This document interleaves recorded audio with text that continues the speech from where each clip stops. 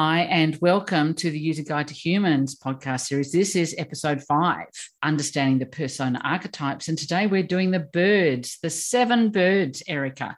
And because there's 7, we're not going to go into quite as much depth as we did with the animals, but there's so many resources out there. We can only do the tip of the iceberg.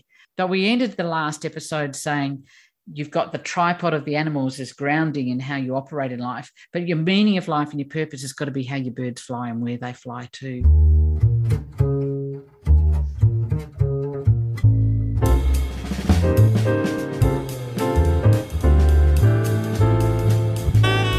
We were just discussing, be a bit of fun, wouldn't it, to name the bird genius and what their purposes are? I think so. I think that'll be really, really fun.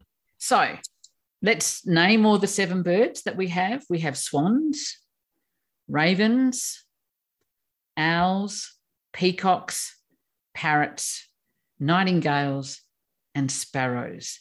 And I have found doing workshops with people that even just hearing the names of the birds, people start to resonate and feel like, oh, I feel like I might be this one. I think I might be that one. And I know from experience as a primary beaver and someone who can be a bit neutral and a bit dismissive about things, do not let the lovely names and the easygoing nature of birds fool you. These personas are complex and deep and shadow and light. They have a lot that they represent, and I can't wait to get into each and every one. Great. All righty. We should do a little bit of history too, don't you think? Just to give a context of where they come from, because the history names then just what their genius is. So, and that's what I'd like to look at in this podcast today. We have other podcasts out there and other books and resources that can show you what you need to tackle to get them to this place. But let's do the light stuff, but we need to have the history for the context. So swans are very ancient, very old, and they actually represent the First Nations people and the Indigenous cultures of our world. So you can imagine in swans, there is a natural love of nature. It's a very physical archetype. They love being physically fit. They love being outdoors. They want a simple life. Self-sufficiency really matters. They're independent. They will want to restore nature. They're a good Samaritan actually as well. I'm talking light now, swans, because I know that you can be extremely pessimistic and cynical. If I've still got you to hear, I'm very, very excited about that. But I do get you and understand you. I speak swan fluently. I've got a PhD in swan, so I really can speak it. Swans love nature. They love mentoring. They love community. They will be naturally drawn to helping the underdogs or those who've had a pretty bloody rough start in life where the odds are against them. They're the opposite of the lions. They're very strong. They're very strong. So they can have a warrior energy to them, as well as a quiet, maternal, wanting to nurture Mother Earth, if you like, energy. They can have both of those things, but they are community focused, like find my tribe, and they do not like ostentation. They do not like that exceptional privilege. They are totally against that. But when they are connected through sport, through music, through community, through doing volunteer services, maybe they do, volunteer bushfire fighting or camps for kids with cancer, or when they start including themselves in their community to offer their mentoring support, they have extraordinary wisdom that they can be very reluctant to share, but it's gold. And they can really be that firm hand that helps those who've had a tough time get them through supportively without judgment through to the other side and finding their place. It's about finding your place with swan, coming home, finding your place, belonging. Would you agree, Erica? I would. I'd say you can spot a swan quite quickly. Anyone who's very into fitness and strength and being in good shape, not to look good, but to be capable, to always be able to jump in to help, whether it is, like you said, in fire and emergency services volunteering, whether it's to build a fence for the neighbor, whether it's to play rugby for your local rugby club. They're extremely capable and very kind-hearted when it comes to their brothers in arms. they go together in groups really well. And in fact, I would argue that they sometimes do better in groups than they do in one-on-one relationships. Oh, they definitely do. And they're extraordinarily loyal, particularly to their mates, to their friends. Again, one-on-one relationships are tricky, and there's lots of really good reasons from history as to why that is, and that's for down the road. So they can also be very interested in knowing where things come from, like organic food. I'm talking food here. Food matters. They either have the worst diets, Erica. I'm eating 3 veg and my sauce every night. Don't give me any of that foreign crap. Don't want that. They can be very into that way. Or they can have this moment of, I have organic veggies. I like to be self-sufficient, have my organic stuff, and I only eat this. And they're very conscious of what they put into their body. So the food and fitness comes together there. And it can be like all those TV shows we see, River Cottage, and where people are doing self-sufficient little farms in country areas, and they're providing stuff. And that could be a passion for swans to have that. And they definitely want to break free of the rat race. They like to move at a slow pace, their way, and their values are not the same as the rest of the rat race. Don't like school. School was never really much for them, because what they're genius at is not what we're taught at school. So that natural Indigenous wisdom about life, that there was not a place for that. And so they were misunderstood, and they've got a natural rebellious streak inside of them against authority, and a huge mistrust of authority and being told what to do. And so they can be very big rebels and anti-authoritarian, and hermits and isolated. But in the light, they are just the heart and soul of a community. And when the guy next door's broken his leg, they all turn up with their tractors and say, we'll do your harvest for you, mate, even though we've got our own to do. Well, they're part of the sea rescue. The more swans include themselves, the more we see how beautiful their hearts are and what a difference they make. Let's quickly identify what a swan and child might look like before we move on to the next bird. Pessimistic. Don't get my hopes up. Oh, they'll only be shattered. There's no point. What's the point? Very mistrusting, overly private, or extraordinarily private. No one's to know what's going on with me. Very prickly and reactive, perceiving that they're being exploited or ambushed or being minimized, disrespected. There's a word, respect, being taken advantage of, tight with money, not wanting to spend a thing, tight sharing of themselves and emotionally, talking. They can be very mute and shut down, and angry can be angry or depressed is the default setting, and then mute. And then it's very hard to reach swans. And it feels for them like that's my safe place, but it's very destructive to themselves and relationships. So in listening to this podcast, if any of these birds align with you, or if you feel connected, there are loads of resources on the website. There's 1 hour long podcasts done on each of the personas.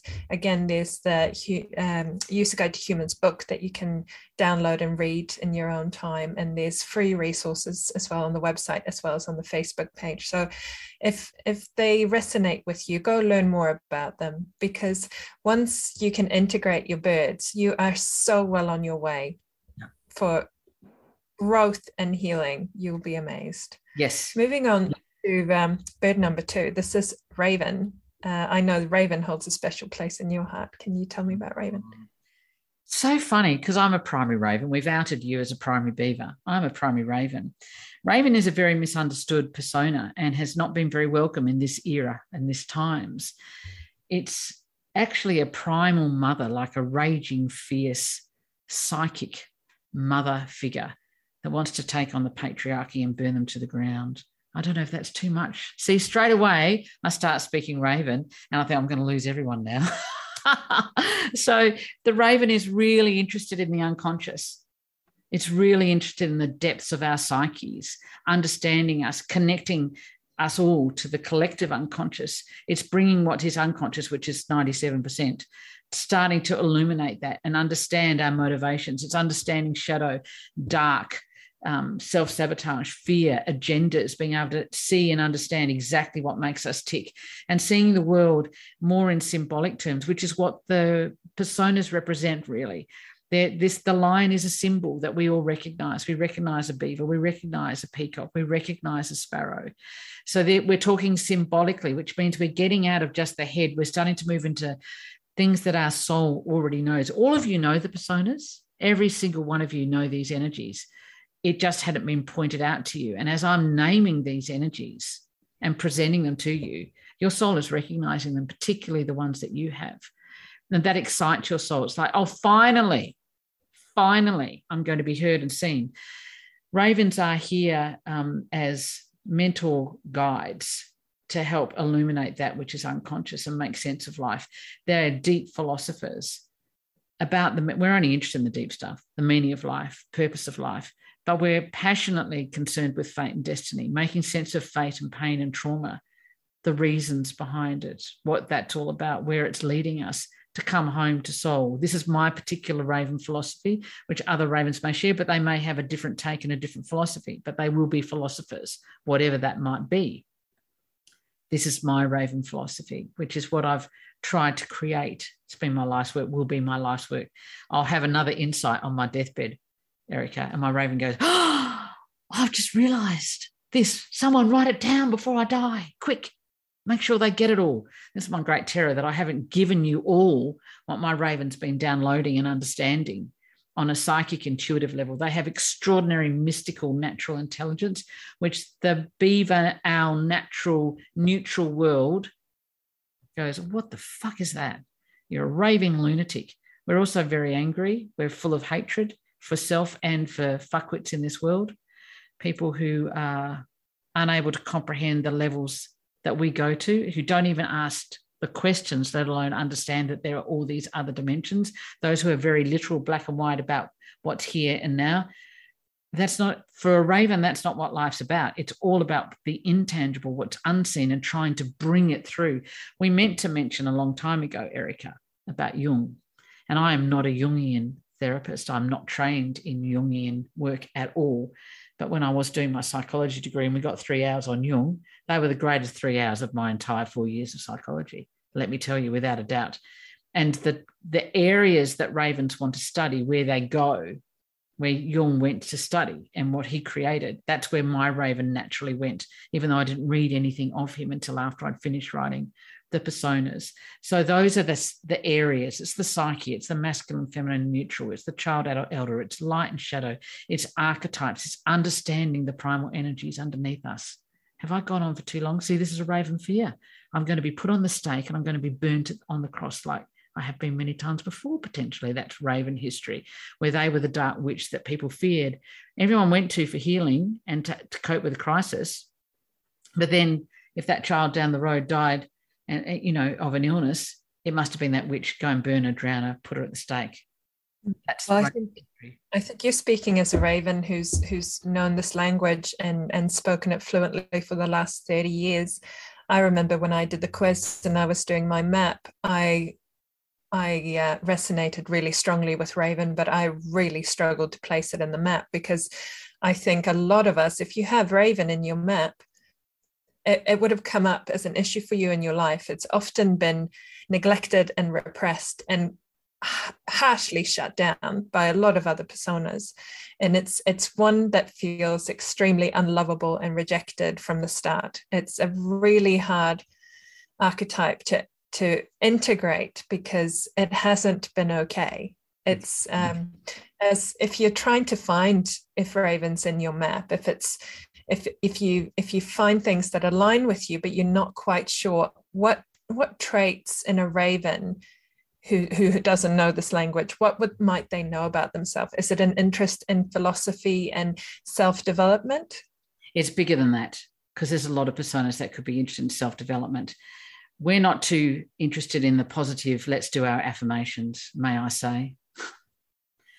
Burn them in the bin is what I would say. That's my Raven speaking now.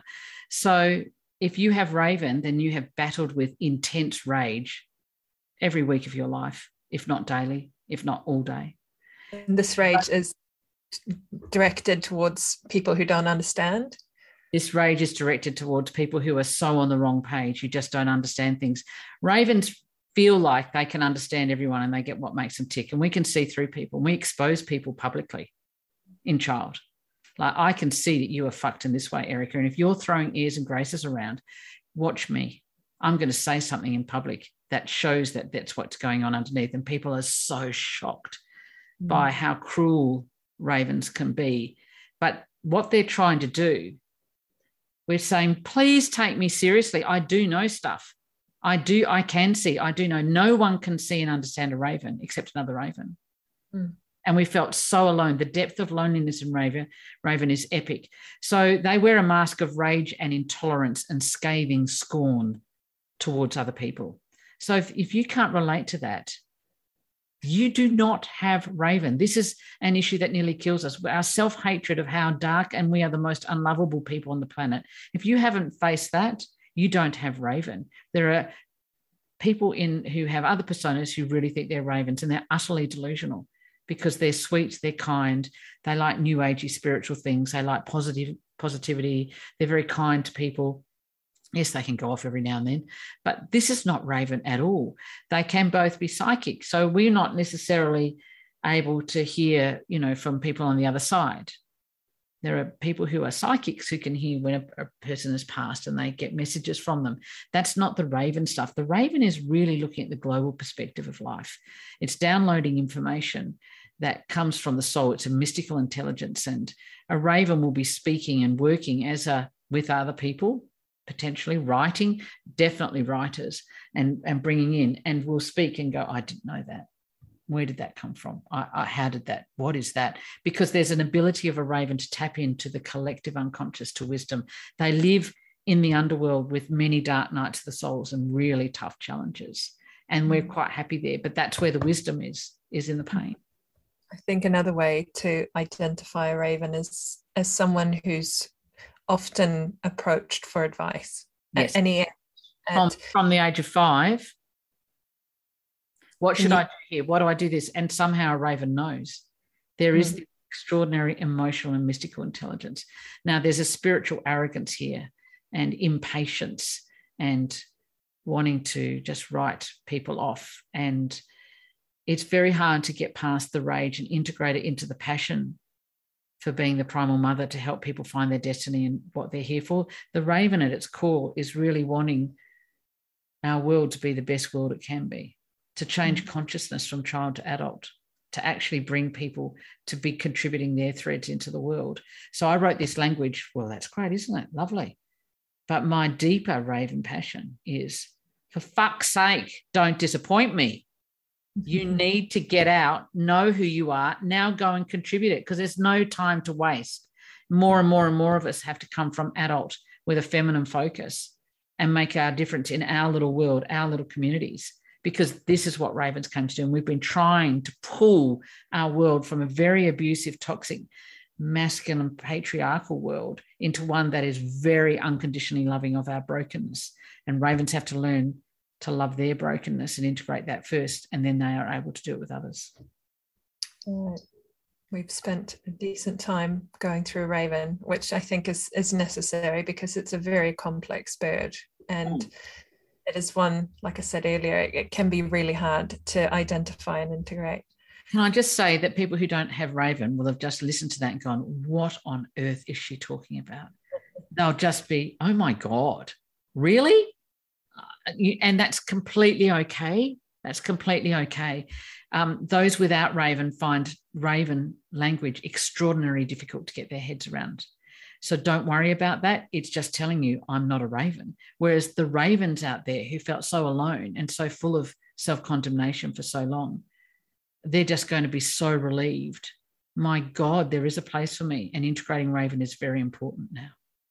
And that sense, I have Raven in my top 3, and that sense of unlovability, because you feel dark and you feel ugly and you feel rejected and misunderstood, and that sense of unlovability sticks with you for a long time.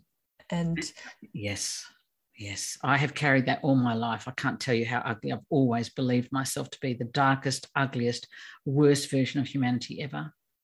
It's a very hard road, Raven, to come through. I get it all now. I see the reason behind everything. I see the purpose. I see the magic of how those threads all came together. My fate led me to be able to write this. I'm very grateful for all of it. But my God, it's not a journey for the light-hearted or the faint-hearted, I tell you. But they will love this language. I can tell you that. Ravens will have listened to this and listened to the earlier podcasts and gone, this is different. I've been waiting for this. This is what I went to university to learn psychology for, and I can't tell you, I do not have enough adjectives to tell you how deeply disappointed and what a waste of time studying psychology was for me. Now, that's a long time ago. This is over 30 years ago. So fair enough. Maybe it's improved. Talk about kindergarten level. Talk about absolutely ridiculously basic surface stuff. I thought I was going to learn about what made people tick, their psyche, the soul work, which is what we need, because there's an absolute absence, epidemic of soul sickness and pain in our world. Well, of course, university is the wrong place to go and learn that. So I had to write it myself, Erica. Moving on to a persona you've just deeply offended. Hello, Owls. Sorry, darlings. And you don't like me calling you darling, do you? That's a bit familiar. That's a bit friendly to start off talking to an owl. I need to hold back a bit and show respect. Have I shown enough intellect for you yet? Do I have a brain worth listening to? Or should I be put in the bin as I'm not sure about her credibility, really. What are her degrees again? What has she got? Should I listen? Is she credible? So, hello, owls. You've got owl, Erica. I do. It's my secret dream. And secret dream, by the way, if you remember from the mapping podcast, is number 5. So it's in my bottom 3. So it's not as strong as I would love it to be, because it's my secret dream. For a long time, I wanted it to be my primary persona, because I did not want to be a beaver. I wanted to be an intelligent owl that was better than everybody else and knew everything and had an answer for everything. But it turns out I have owl in 5. So this is why I have started 3 separate degrees and finished none. Yeah. So owls are incredibly academically able and gifted and curious. They love learning. They have an incredible analytical and visionary ability to be able to pull enormously complex amount of information and pull it together and bring it to something that's accessible and understandable. So, but they never think they are smart enough. They're always scared of failing, which is just a joke. It's Hermione in Harry Potter. What if I fail my exam? And she gets 10 A pluses or whatever she gets, and there's 1 B plus, and she's really devastated by that. That is classic owl. You fly under the radar. You're very private. You are, as I said, intellectually gifted, but you don't see yourself as clever as you are. The school system was made for you. You are natural reformers. You're very focused on justice. Social justice, human justice in the light is very much an owl focus. And you can walk into any organisation and you like being in structures, working with structures, be it as a model and theory that you work with or within organisations that have strong structures. But you'll walk in there and go, this could be made so much better. You're a natural reformer, and you can be quite radical and quite provocative in your little way out there. You can't stand stupidity. Why can't people think? But you want facts, you want evidence, you want transparency, you want accountability, you want it researched, you want it done properly, you want the data. So this is great up to a point. However, owls are dismissive of the soul and heart realms. They're not good at navigating emotional conflict.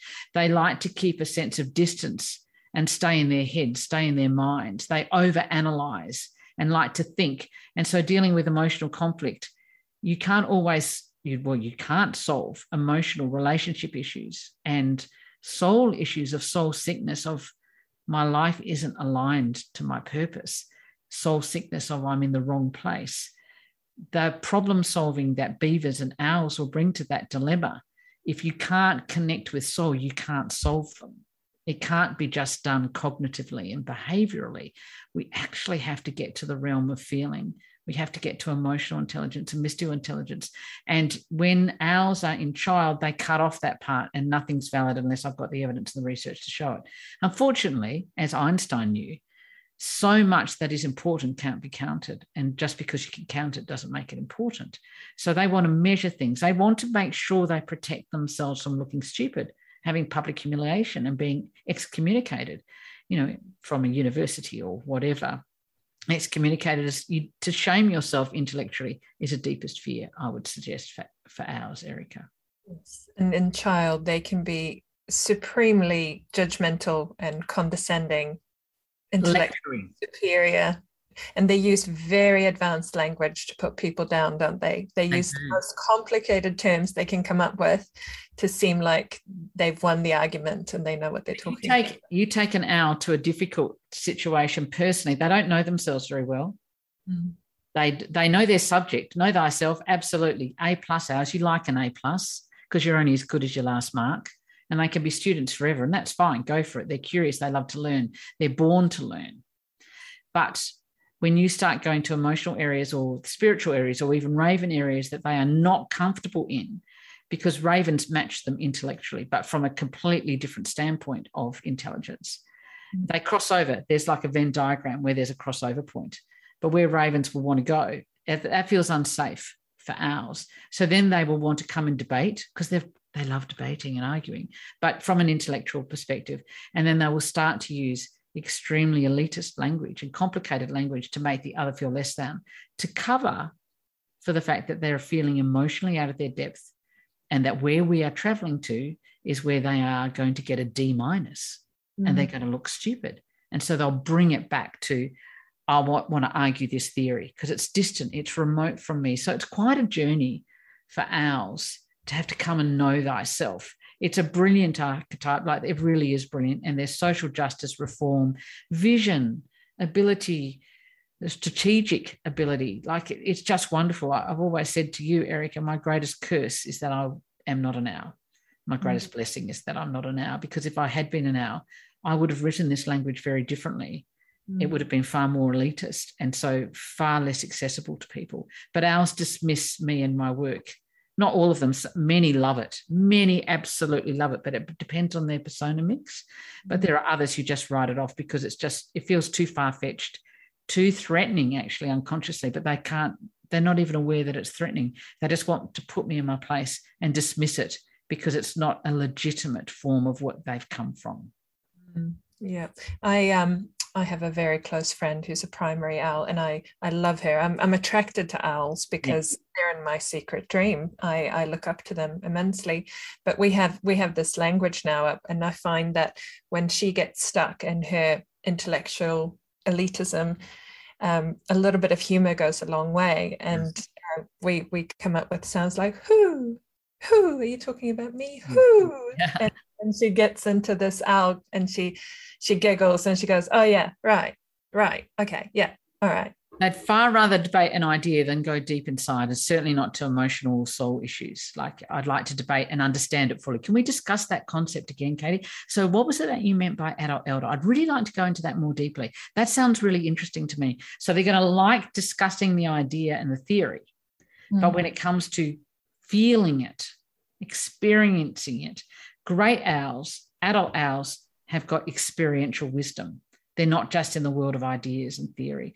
They're an innate teacher, whether they're in the teaching practice or not. They tend to lecture and teach everyone, want to explain things as if we can't understand it and say it over and over again. Owls, you know I'm talking to you. They know. All right, let's move on. Okay. From the sublime to the ridiculous, let me say, for very private, fly under the radar owls, don't draw attention to yourself, but be secretly very ambitious. Here we go to peacocks, who they live to have attention. I'm a star. Did you know? This is the peacock. All style, flash, pizzazz, glamour, gorgeous, beauty. Am I right, Erica? This is visible literally from when your child starts walking and talking. They are here to charm, to dazzle, to hold center stage, to be admired. They love applause. They will put on dance shows. Peacocks just love to performing, and they love performing. They feel born to be the star, and they want to be the star. They're very charismatic. They're very charming. They're captivating. I'll do Harry Potter again. It's the Veilers when they come in book 4 in the Goblet of Fire, and Ron goes, you know how I love how they walk. That's how a peacock walks. You know how a peacock walks. They can put a paper bag on, and they're bloody fabulous. So there's different types of peacocks. There's different relationship styles of peacocks that we get into down the road. I'm just going to tease you with that, peacocks. And there's performer peacocks that just love a show. I can be death warmed up, and I have a little bit of peacock. It's my secret dream, Erica. And so I am exhausted, let me tell you, had some very big weeks, but here we are. And Katie's peacock needs to present this podcast series. I'm having a time of my life. I'm having a ball. Why? Because my peacock's going, there's a microphone. It's been recorded. Other people are going to hear. Yay. And suddenly it's like there's a switch, peacocks. You switch it on. I'm on. Now, this can be very odious to a lot of people. They find them shallow, attention-seeking, ostentatious, just wanting this hedonistic 5-star lifestyle, feeling like they're entitled to live as if they're in the royal court at all times. They are very pedantic and fussy. I mentioned that I have a brand new little granddaughter, and we've been laughing about, I wonder what her personas are, because, you're born with them. And if it's a little peacock, well, she's going to be very fussy about what clothes she wears as soon as she can tell us. I'm not wearing that. I wouldn't wear that. I'll have that. And they can be fussy about what they eat. And cleanliness and hygiene, that's not clean. Wash it again. Do it properly. They're very perfectionist, and they like things just so, and they have an innate sense of style and classy, elegant, minimalist, and they know how to use colour. And this is all really great. There's lots of versions of peacock here. But in the dark, they've got this mask on about how great my life is, and they don't like to reveal their personal struggles. No, it's all good. Public influencers often have peacock. People who want to be celebrities, all the celebrity reality TV stuff, it's all peacock. Peacock's been very dominant in our world, Erica, not necessarily for the better, may I say. So we want Peacock Journey. It's about taking off your mask that you've presented since royal court days, where you went to the ball, the Venetian ball, with the gondola and all your costumes and fancy dress. It's taking off the mask. And who are you really? And because peacock's been so celebrated in our world, people with peacock, especially high, top 3 peacock, have underdeveloped their other personas because they get away with so much. They can charm and captivate and have people wanting to be with them in the cool elite group and to hang out with them. And they're natural networkers. They're great at media, social media. They love events and hosting, and they love lots of people, and so they can be overly peacock and maybe not have developed their other personas very well. They're quite intimidating to people who don't have peacock. You find them really suave and sophisticated and elegant, and just they seem so in place wherever they are, whether it's a black tie event or a barbecue. They always seem so together. They're so well put together. And when I'm around the peacocks, whatever I decided to wear was the wrong thing. Bloody hell, I should have worn this. People follow. That's why they're influencers in our world. People follow them for their style because there's confidence. And they might not actually be beautiful, but the aura of confidence that they have about how they put themselves together is very attractive. And they're very envied. People are envious and jealous of peacocks, but also loathe them for the shallowness and making it about money and wealth and marrying well and having the lifestyle that they want. People don't like that as well, but underneath we envy their confidence to show their individual style. In the dark, they don't have an individual style. They're just doing whatever the latest look is, be it the Kardashian look or be it whatever it is, that they master that perfectly and spend a lot of money on themselves in self-care because you deserve it. That is not spiritual people, and they sell spirituality about self-care. It's time you looked after yourself. Fuck off. Wait till we get to peacock. I'm not having that. That is not spirituality. That is on the verge of narcissism. 2 narcissistic personalities, naturally, though only a few really are, but that sense of self-indulgence is very lion and very peacock, the 2 who've lived in royal courts, of course. So, but when peacocks find their true inner beauty, their heart beauty, they're very generous and they are uplifting, and they see the potential in others, and they celebrate others to have the confidence to go and be themselves, whatever that style might look like, be it a swan thing or a parrot thing. And that's really lovely. But when it's all about them and making sure that I survive in the royal court, it gets ugly. Agreed. Wonderful. Peacocks are so interesting. Yeah. So many of them around too. There's a lot in our world. Okay, moving on. All right. Who's not too fussed about messiness and cleanliness, this one, whereas the peacocks are, let me tell you, parrots are messy. Messy and loud. Yeah. And really funny. We are the funniest people on the planet. Anyone want to write in and challenge me about that? I'll be right back to you. So I have parrot, but we think we're hilarious. We're the comedians. and we're storytellers. And why let the truth get in the way of a good story? We master exaggeration. We love winging life, like doing this podcast series with Erica. She wants it all structured from her beaver owl. Like, we'll do this, and then we'll do this, we'll do this. And I go, yeah, nah. Yeah, can we just nice can we wing it? I'm not very good at, I don't like having to be, this is again beaver. This is just natural. You've got to work to your natural rhythm and your natural style, people. This is what you learn with your personas. So the parrot loves winging it, loves being thrown into a situation to see what they have to do, loves podcasting, loves talking on podcast or radio is very much a parrot thing, loves music, loves performing. But they're casual. You know, they might have bare feet, you know, and they've sort of got the hippie clothes. They're very bohemian, and they share everything about themselves. Like, nothing is private. It's interesting. Owls and peacocks are extremely private. You think that peacocks aren't, when they go, hi, darling, how are you? You look gorgeous. You're fantastic. Oh, I love that dress. Your hair's wonderful. And then they bitch behind the backs. Oh, my God, can you believe what she did to her hair? It's so terrible. Don't go to that hairdresser. So that's a peacock thing. But they're actually private about their true vulnerabilities, even though they look like they're being vulnerable and open. They're not. Whereas I'll tell you what, parrots really are, and they share stories, but they also get into a lot of trouble, foot and mouth disease, where they share other people's stories because it's such a juicy story and it's so entertaining, and wouldn't you want to hear it? So you learn this the hard way. So unreliable, spontaneous, they genuinely are funny, great one-liners, you know, stand-up comedians, and anyone who's got parrot, our genuine aim is to be the funniest person in the room. You know, in all the years I've done this work, decades, Erica, there's a compliment that was given to me, which I hold probably just about the most dear to my heart. And I was working with this very prestigious law firm and teaching them the archetypes so they could understand the culture in their business. And so I came and did the personas as the archetypes as I did then. And people came up and said, that was the best comedic show I've ever been to in my life. And they thought I was brought there to be a stand-up comedian.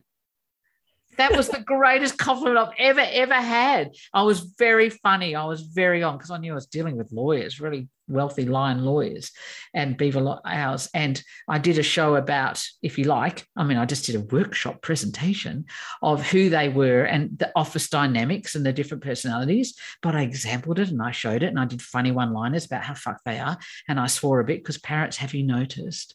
They like to swear. So if I'm going to be authentic, people, I have to. If I don't, I'm pretending to be something I'm not, because it's a great word to describe things. It just cuts through things.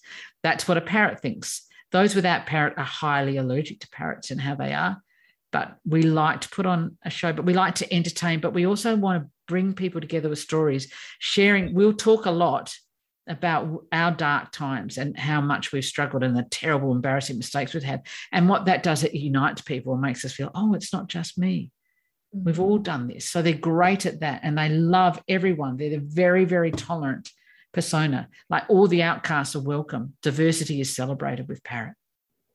And they love traveling and meeting new people, but their communities are incredibly important to them. They create communities. Like, I'm trying to create a community. I am creating a community here of people who share this language, but we're also totally different, but we're all welcome, and it's safe for everyone. Every parrot, whatever their particular interests are, they can't help but try and create community and welcome everyone in. That's an innate thing, which I think we need in our world at this time. Absolutely. And they couldn't care less about material things and possessions and success. They love sitting around the campfire, playing the guitar and overindulging in something. Yeah, highly addictive personalities, but they do love overindulging, getting freedom. So I can go and explore other realms and talk about the meaning of life. And they actually can have a lot of wisdom, but if they're too in, all personas can be addictive. They've all got their addictions. Could be a mental one, a workaholic one, sex one. It could be anything. I'm not just talking parrot here, but parrots have an all or nothing personality, as do lions. And so they can get stuck. They're in just escaping because they find the rat race, Western world, beaver world, they just haven't fitted. And that's why they were always travelers. So in their history, they were the Roma people. They were traveling and performing and doing plays and singing and putting on shows. And they were always traveling and performing. Belonging everywhere and nowhere is very much the essence of parrot. And it's very 1960s flower power people. Yeah, nice. I love parrots. I've got parrot insects. Yeah. As I say, people are very allergic to the ones they don't have. So non-parrots, parrots can find them so loud and like talking about themselves in that way, but they can't compete with the parrot's humor.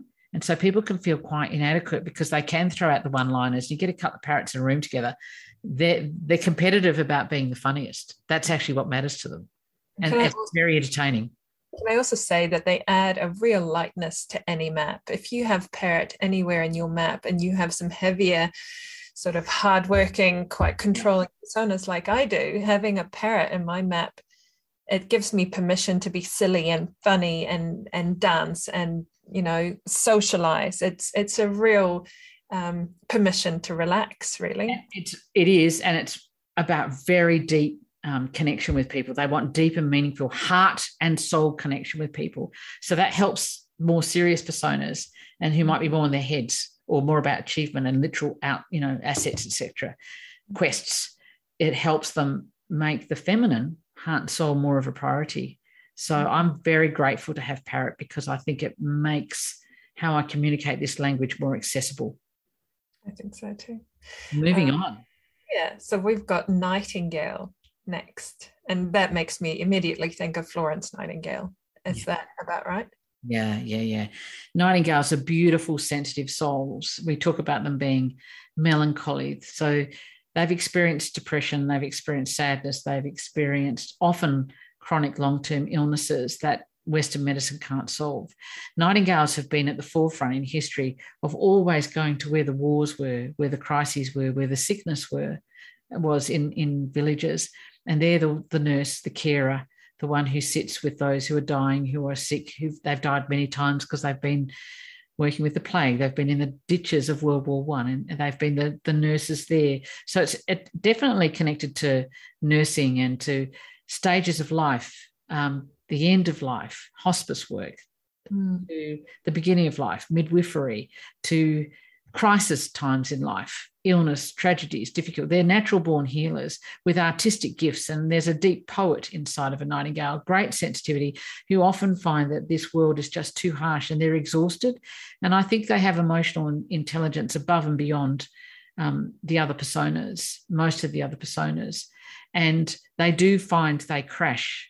So they physically are not strong, but emotionally, their capacity to sit with their vulnerabilities, to go to the dark nights of the soul, to find wisdom.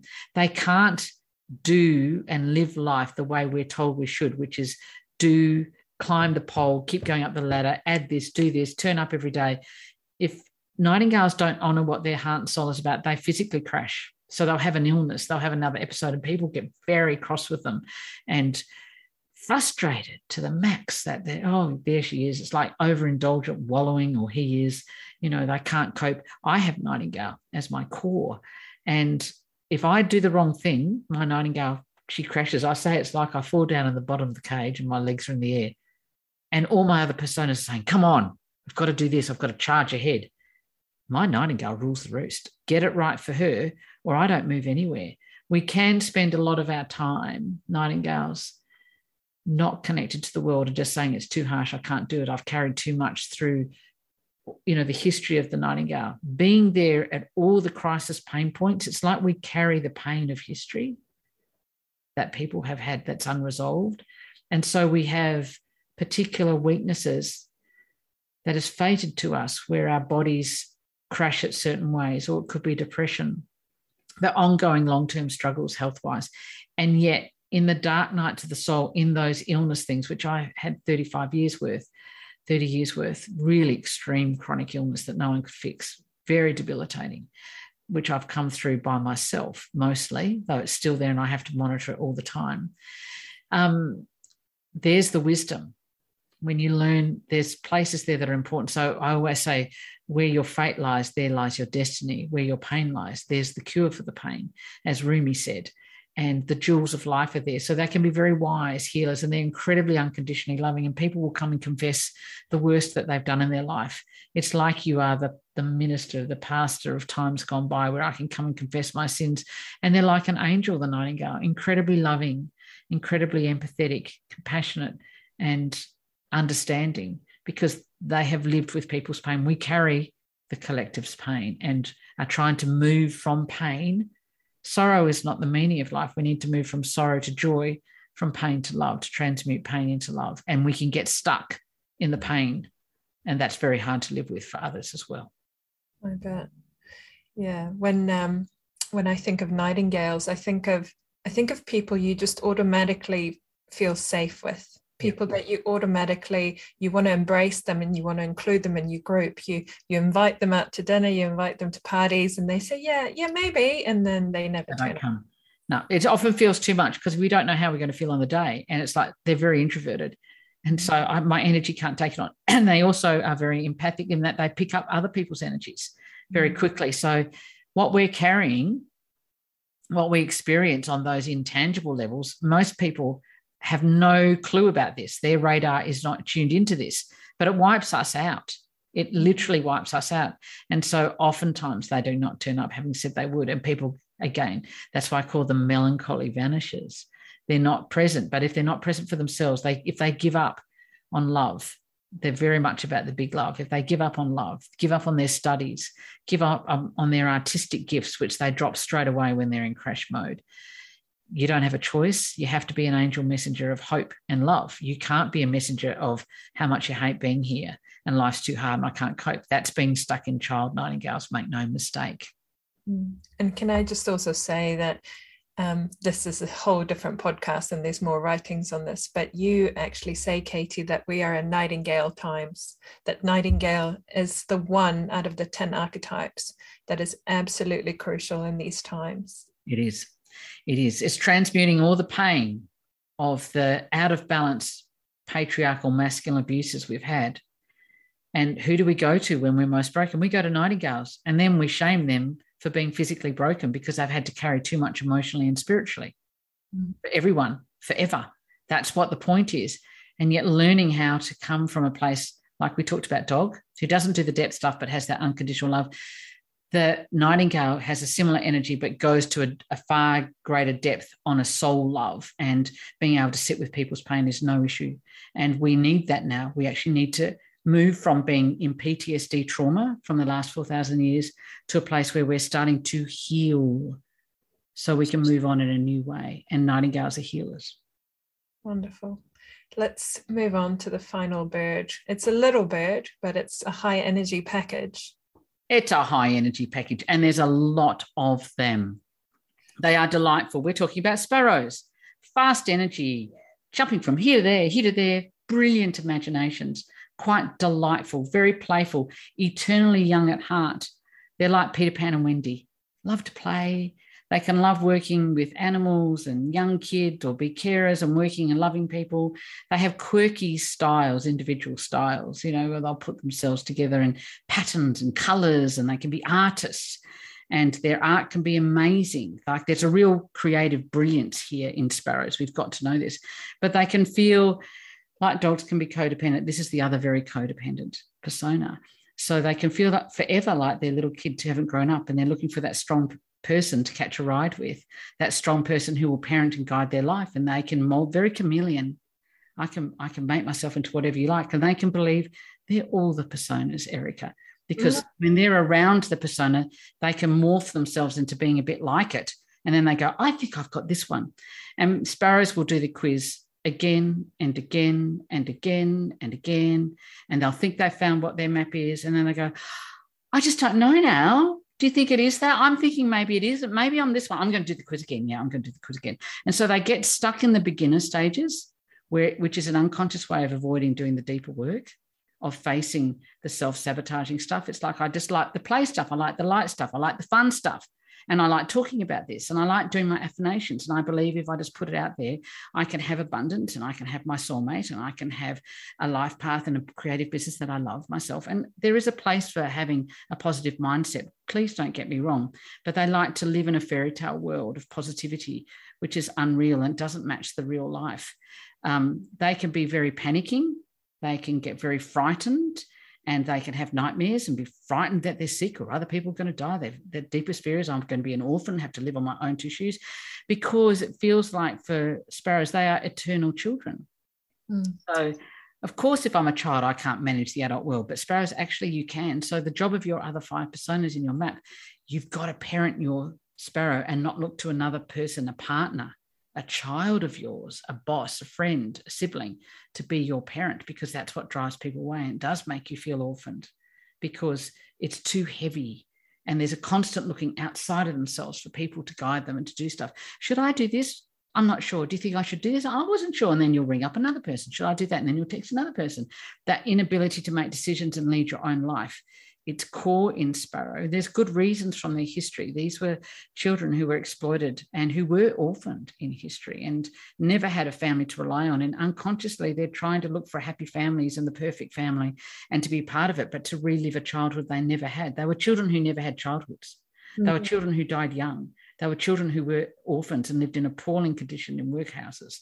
So unconsciously, it's like, I don't want to have to be a grown-up.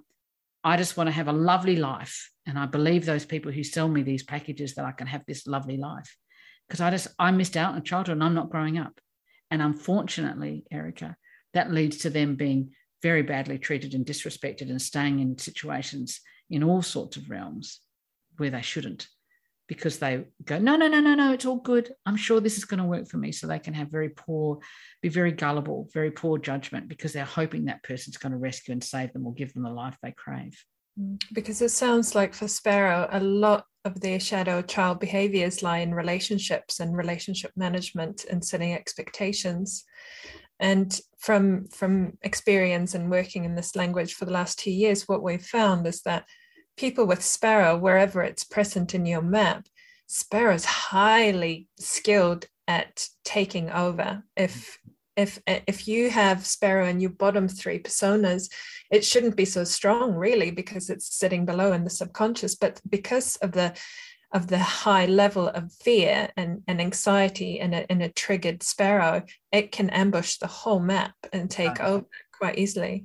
It really, really does. So anxiety is a very important word. High anxiety is a very good key to Sparrow.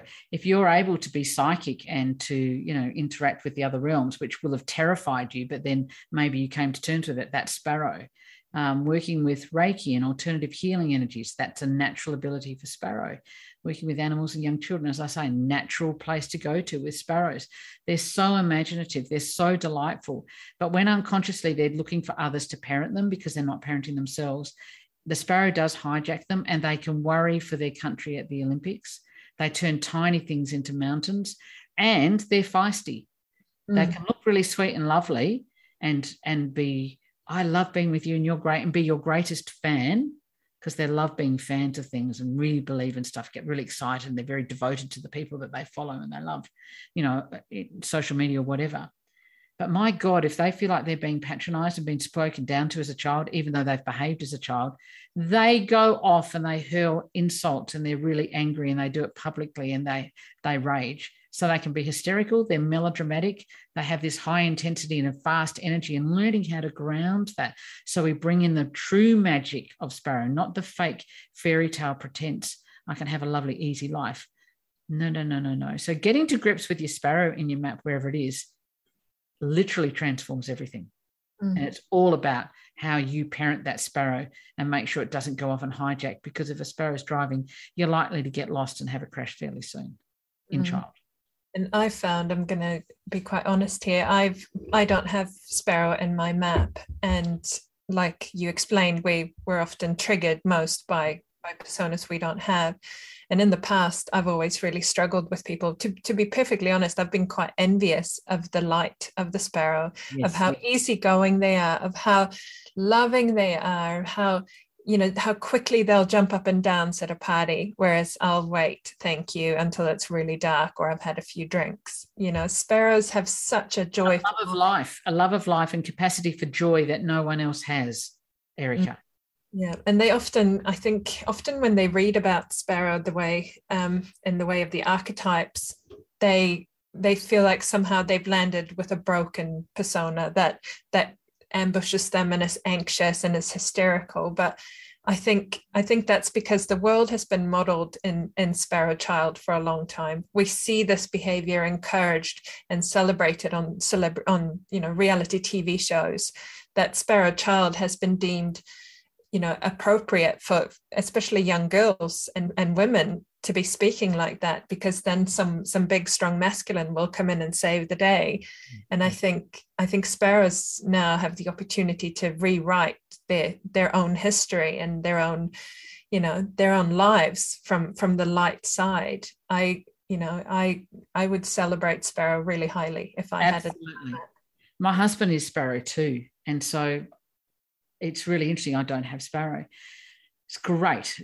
In our relationships, there's nothing that's accidental. It took us a while to find out it was as high as that, but it's so delightful. He's so creative and imaginative, and he is grounded with his other personas, and it is delightful. And I sit in awe of their capacity for gratitude, for joy, for playfulness. So in the light, they're the quintessential light child, which is the pinnacle of our development. We say hurt child, adolescent, adult, elder, but with the elder lies light child. The Dalai Lama has both. Einstein had both. They're elders with the light child. You need light child. And sparrows, you came to teach us light child, but you don't get to light child until you've parented yourself. And when you do, my God, the contributions you make, we really need your light in our world, because it's been pretty bloody full of pain and darkness and cynicism and things that are just not natural. You are so naturally innocent, but you have to shed some of your naivety for us to be able to get to your gifts and your the talents that you have. You've got to have wisdom as well. You just can't stay the little kid who just is waiting for someone to save you and fix you and make life. We need all your other personas to come in, and then your sparrow adds this amazing magical touch to what it is that you come to bring, and it's so welcome. It's so welcome. Again, the birds are where we fly from. The animals make up the tripods of how we do things, how we get places where we need to go. But our strongest bird provides the direction, right?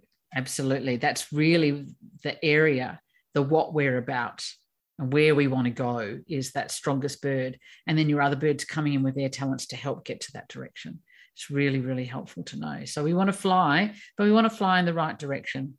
And we want to fly doing what we love and we're innately good at. And we want to bring our genius through. That's what this language is here to try and help you to do. I love that. All right. Well, again, you will find lots of free resources on the website, katieedentodd.com. You'll find a store with downloadable podcasts. There's an hour podcast done on each and every one of the personas. There is a user guide to humans book that's been written, which has got, there's 2 in a series of 4. So there's 2 more to come. There's also lots of videos on our Facebook page. We warmly invite everyone to come and join our Persona Archetypes community on Facebook. Community is one of the values here at Katie Eden Todd. When you learn to speak this language and you find other people to communicate with and using these terms, using sparrow child, using, owl elder, you'll feel so seen and you'll feel so connected to people, even online. It's a really beautiful place to be. It is. We get to a depth and honesty and intimacy straight away when you're with others of this community, because we've just learned this, because we've learned to accept our shadow. We know that we're lovable with our shadows and that we've all got our shadows. And so the depth of connection, which I think is another core value for us here, but that the world is needing. We need to move from distance and separation to deep inner connection and then connection with community. This language is the bridge for us to be able to do that. Thank you, Erica, for being here with me. It's so much easier and nicer to talk about it together. We have another couple of podcasts to come. Thank you all for being here to learn about the birds.